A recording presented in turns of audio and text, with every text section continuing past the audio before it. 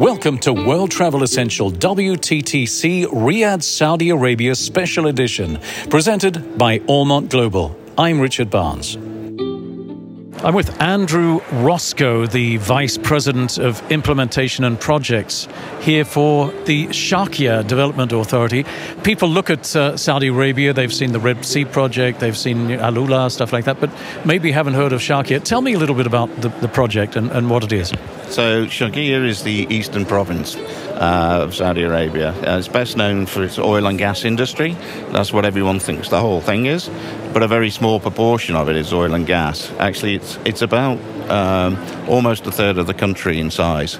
It's an absolutely enormous region that stretches from the Iraq and Kuwaiti border right the way down to the UAE, borders to Yemen and also Oman. So it's a vast expanse of land, and it has many different physical attributes in it. Now, you have the project that you're working on. I know you've got numerous projects that you're possibly working on that are in the pipeline. And that's the interesting thing in Saudi Arabia, by the way, is that there are the projects that are announced, but there are countless projects that are still being worked on in the pipeline that will be announced over the next years. Tell me about the project that is officially underway and has been officially announced. Okay, so we have, as you said, a lot of programs, but really in the eastern region, we're not going to be like the other development areas where they've gone very specifically for tourism or very specifically about regenerating a specific aspect of their region. Because our region's so large and diverse, then our strategy is large and diverse. So there are a number of different initiatives that hasn't actually been signed off yet, but one that was quite recently is the redevelopment of a place called Darren Island. Darren Island itself stretches back and has a fort that you can trace back almost 5,000 years. So it has a lot of architectural heritage, which we've exploited in Riyadh and around this area, so we want to take that there.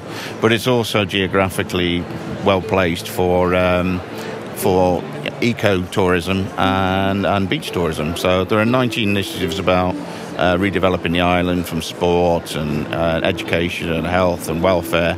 But we will have potentially in the coming years a development opportunity for 4 resorts, at least, an eco-resort, a beach resort, a couple of boutique resorts, as well as activating for the indigenous population. So we want the local population to have the opportunity to work within tourism, but also to enjoy the nature of tourism. So activating the beaches that people can't use at the moment, exploiting the fishing industry that's there and bringing that to the table far more locally. So there's a whole raft of things that we want to do on that particular island to redevelop it. So that's very exciting.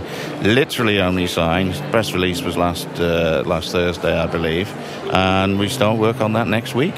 Now, the other interesting fact is you're going to be having to get together a kind of a destination marketing organization of some kind for this region. This is going to be happening over the next months, I guess.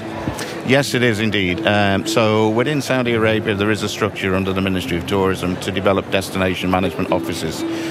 We will be setting up a destination management office, and you'll see the sort of the same kind of structures that you would see elsewhere in the world. So we will be, you'll have Visit Khobar, for example, or Visit Al Hassa. So we'll break it down in the same way, but it's also it's multifaceted. So we don't just want to have a marketing arm, but we want to have an enabling arm as well. So you have everything from the small farmer that wants to do agricultural diversity and go into small bits of tourism, and then there's the large 5-star resorts that want to come here, plus all the activities that someone might want to do. We've got there's 700 miles of coastline, we've got the biggest oasis in the world, and we have a great big sandy desert to explore as well. So we want to be able to corral that into a sensible offering, an itinerary and a program that somebody can get off a plane, look at the app, look at the information, look at this Visit Saudi website, which is the highest level, drill down into the eastern region and plan a trip. Talking about getting off a plane, now the transport is going to be another issue. Do you think there's a possibility of perhaps working on an airport for the region, or what do you think might be the case in that sense? So all of those things are in development. There's a national aviation strategy for Saudi Arabia, and I think the big announcement was around King Salman new airport this week. So that's very Riyadh-centric, and that's a new airport that's going to be built in the region, in the Saudi Riyadh region. In our own area, there is a Daco development company that's looking at that. We're also looking at other opportunities to activate airfields in the region for private aviation, helicopters, because one of the PIF projects is, for example, helicopter medicine.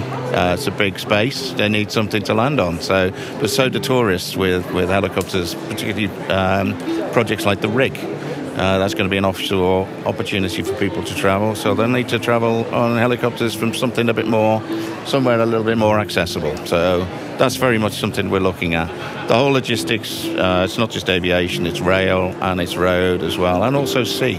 So we're looking at cruise liners coming in here into the region as well, and looking at better facilities for them. So it's the whole logistics around not just tourism but commerce, full stop, really.